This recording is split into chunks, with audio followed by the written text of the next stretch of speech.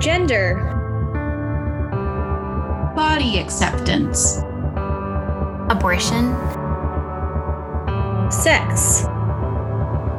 Racial justice. Feminism. Birth. Parenthood. Stigma. Bodily autonomy. And more. This is Reproductive Left by Mabel Wadsworth Center, an independent, feminist, nonprofit, comprehensive healthcare provider in Bangor, Maine. Join us as we explore topics that impact our sexual and reproductive health and lives. Here are your hosts, Catherine, or Kat Chevery. Kat uses she/her pronouns and is our office assistant and community organizer. And Aspen Rulin. Aspen uses they/them pronouns and is our client and community advocate. Hi, I'm Kat, and I use she/her pronouns. And I'm Aspen, and I use they/them pronouns. We're here today with the second installment of Interview with a Trans Educator on Reproductive Left. Aspen, if you're willing to take on this next question, could you tell me why you think gender reveal parties are completely unnecessary? I would love to take on that question. And from how many times you've heard me complain about gender reveal parties, I think you knew that would be my answer. I think that, with gender reveal parties, it's complex, but it's also really simple at the same time. My first issue with gender reveal parties is that they aren't gender reveal parties. When expecting parents, what they're revealing is the sex of their, soon-to-be child, the sex of their fetus that they have had tested. And this is, the result that came out of that test. I will also just take a second here to pause and say that I think, parents who choose to, at least in the beginning, before children can identify themselves, parents who choose to raise their kids in a more gender neutral way, I think that is beautiful. And I also recognize that it's not going to be the right approach for everyone, especially in this society that we have that really is dependent and built around this gender binary that we've created. So I just want to preface this to say, I'm not saying that, if you don't raise every single infant to be gender neutral from the get-go, you're a bad person. That's not what I'm saying at all. I know a lot of parents who have, young little ones, from newborns to 2 or 3, and I mean older too, who, their approach is, the child's assigned gender at birth. They pick a name based around that. They use language and pronouns based around what that assigned gender is. But they're also really honest with their kids about why they use the language for them that they do.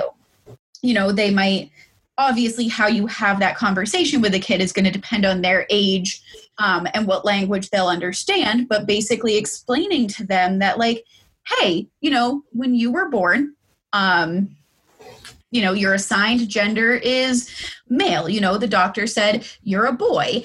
And the reason that the doctor said you're a boy is because you have a penis. And a lot of people who have penises end up being boys. If you end up not being a boy, that's okay. And we'll always love you. And just tell us if you want to be called something else.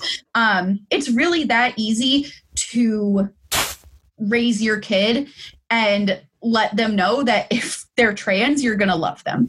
But back to the topic of gender reveal parties, I just wanted to get that out there because sometimes when I say the reasons that I am opposed to gender reveal parties, people will say that, I just think we should get rid of anyone being allowed to have gender expression. And that's not the case at all. So with gender reveal parties, like I was starting to say, it is not about revealing gender. It is about revealing what kind of genitals a fetus has. And when you put it in those terms, it's kind of weird. Going further, most gender reveal parties are very, very entrenched in unhealthy gender stereotypes.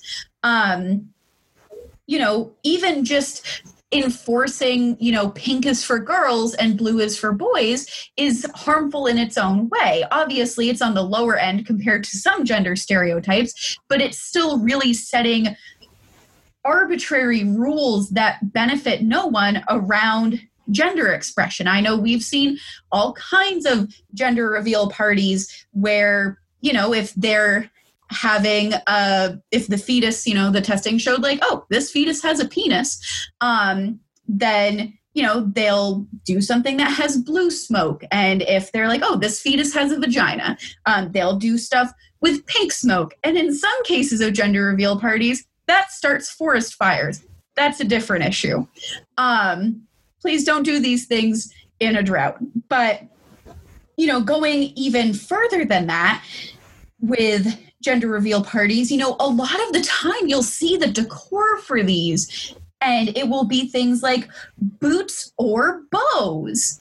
And, with boots being like if it's a boy, and with bows being if it's a girl, and just a lot of really unhealthy gender stereotypes that get put onto children and babies already.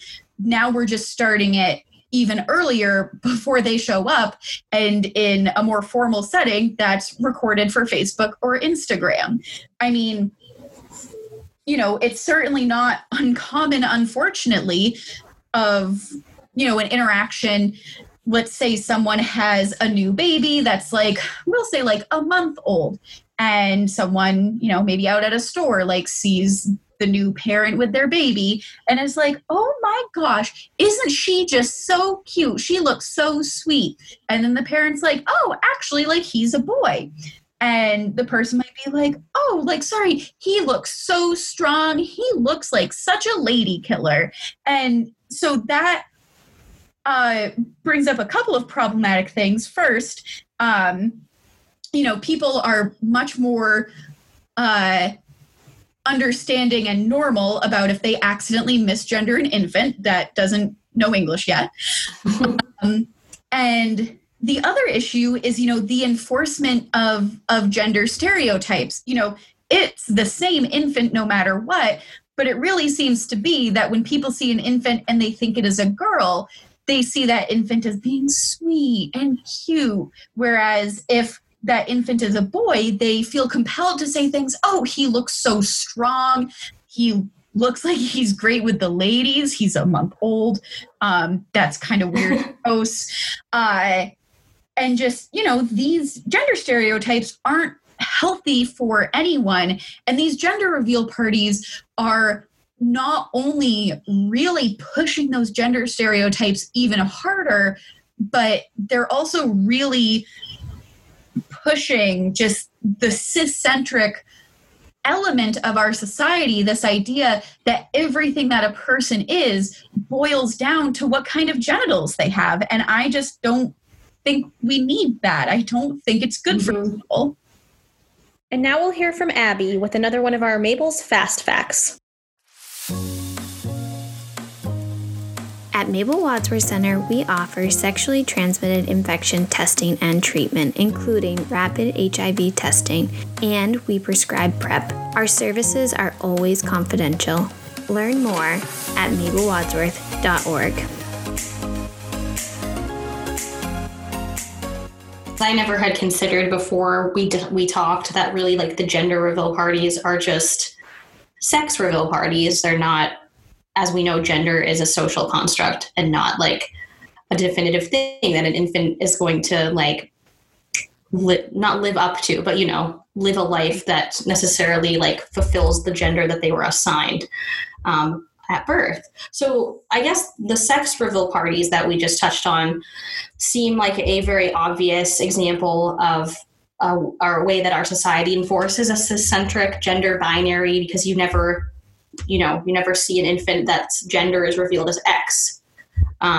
So that's an obvious one, but do you have like other examples that like some people might not think of off the bat that are kind of an example of a ciscentric gender binary? Yeah, I mean, the ciscentric gender binary is everywhere. And one thing I want to touch on really quick that you just reminded me of, that people don't have gender reveal parties for an infant that the parents are going to raise gender neutral. And maybe there's someone out there who has done it, but the folks who I know who have made the decision to raise their kid as gender neutral until their kid can say hey, I am this, they tend to treat it as not a super big deal and instead look at okay, I just want to love my kid as they are. I don't need to make a big deal about what their genitals are or aren't, or whether or not I'm going to tell people. But back to, other examples of, the ciscentric gender binary. I mean, we see it everywhere. It seems that, most of the time when conversations around gender come up outside of trans people talking about gender, most of the time there is something to do with enforcing a ciscentric binary. A lot of the time that can be more simple, in gym class, in elementary school, and the gym teacher is oh, the boys are on this side of the gym and the girls are on this side of the gym. And it's okay, obviously, anyone who's not in the gender binary, which side of the gym do they get to go to? And in all likelihood, what this gym teacher is thinking is, how we're defining gender is how we're defining it for cis people. I mean, we know this just in that a lot of trans youth aren't allowed to express themselves as they are, to the point that even though it is illegal here in Maine, it's not uncommon in a situation like that for if you had a young trans kid in the class for them to be oh, I should be on the boys' side because I am a boy. And then the gym teacher to correct them and make them go to the other side. Mm-hmm. Honestly, a lot of things with the ciscentric gender binary that get enforced in childhood. It's not just that. I can think of, being in third or fourth grade and a teacher being oh, I need some big, strong boys to help me carry this chair. That's obviously enforcing, the gender binary. And it's also enforcing negative gender stereotypes that all boys and men are physically strong and all girls and women aren't. That's, an example. I'm trying to think of some good examples that come up in adulthood. I mean, it's not, oh, I know a good one now that I'm thinking of it, because we were talking about quote unquote gender reveal parties.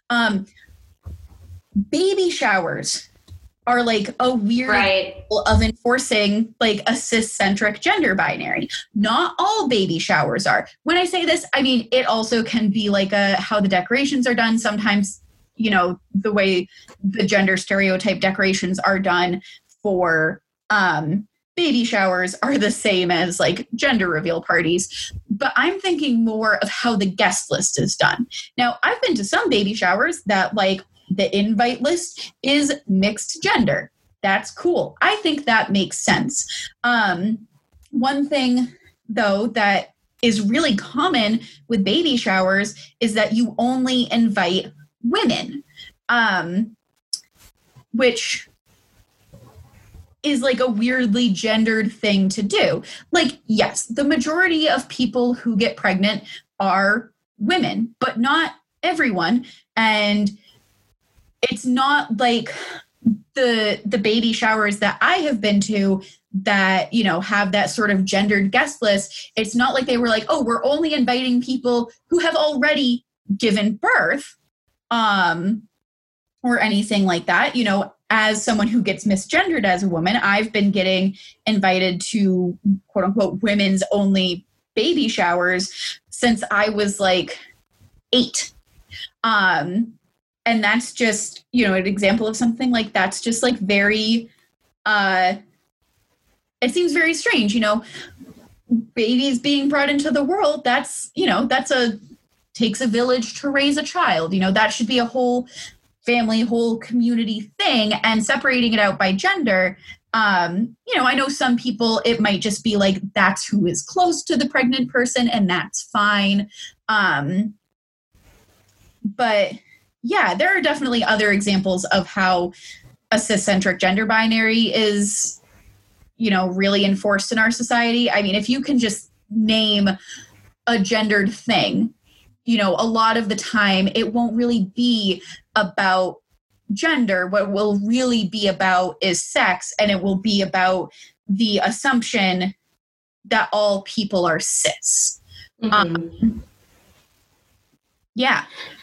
I was thinking even like bachelor and bachelorette parties is another one I think we've thought about, and like that's a good example.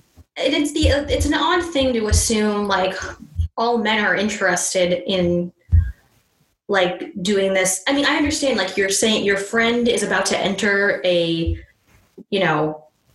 it's like, I guess marriage is it's a rite of passage within the human experience. So it's like, it makes sense. You want your friends around to kind of be around during that time. But like the idea of like only inviting my male friends out to do these like, and often they are very gendered activity or like like, let's go to a strip club and see women who are dancing for our pleasure. And I don't know, it's just, especially baby shower though, you'd think like you'd want the people around that were going to be like family members or like people involved in the baby's life.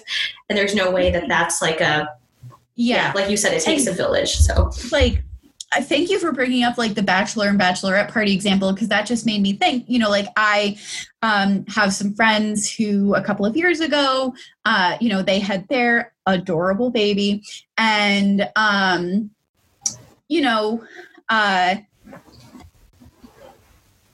baby shower was like, a mixed gender one. They invited just like all of their friends and family who they care about. And that was really nice, because I've been invited to like women's only baby showers, and I didn't realize it until I was there. And I'm like, oh, I'm just being misgendered by being invited. Okay, cool.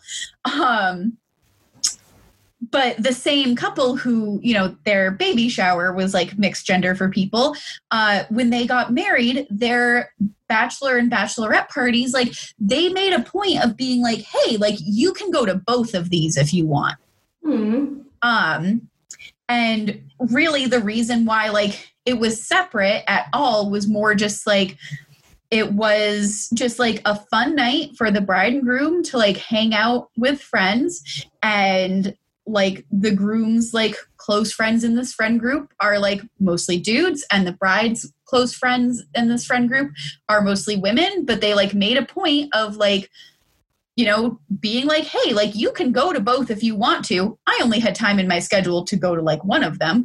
But, they were very considerate. And it's also funny because they also broke from normal tradition in that like the bachelorette party was much more like partying and going out to a bar, and like the bachelor party, I think they went bowling. Could be wrong on that. But like, yeah. And that's also a great example that you don't have to give up traditions, and you can still be like inclusive of the trans people in your life. Like they didn't give up a baby shower. They just like had a cooler baby shower. They didn't give up having bachelor and bachelorette parties. They just like made sure to talk to the non-binary person in their friend group and let them know that like, hey, we want you to feel comfortable. It's not that hard to do.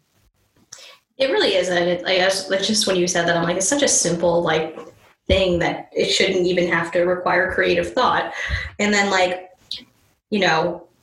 I think a lot of people are under like the kind of have a misconception about like people who are vocal about like being just trans inclusive, and it's like we're unraveling the fabric of our nation and like destroying all these traditions, and it's like, okay, no, we're just exactly. But but as we said just like a minute ago, gender reveal parties, let's do away with those, but yeah, everything else can stay. It's not on this same topic about first we're going to actually take a break here and pause for another Mabel's Fast Fact with Abby, and we will be back in a minute to discuss coming out.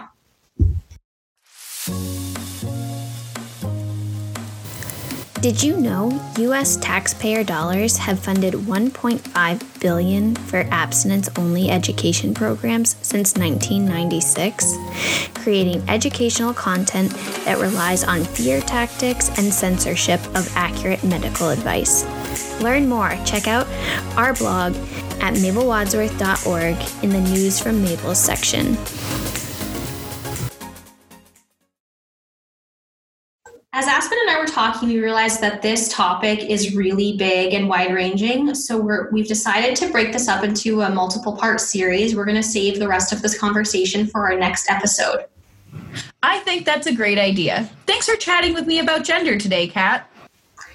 Thanks for answering all of my questions, Aspen. I'm really looking forward to our next installment of Reproductive Left in our interview with a trans educator.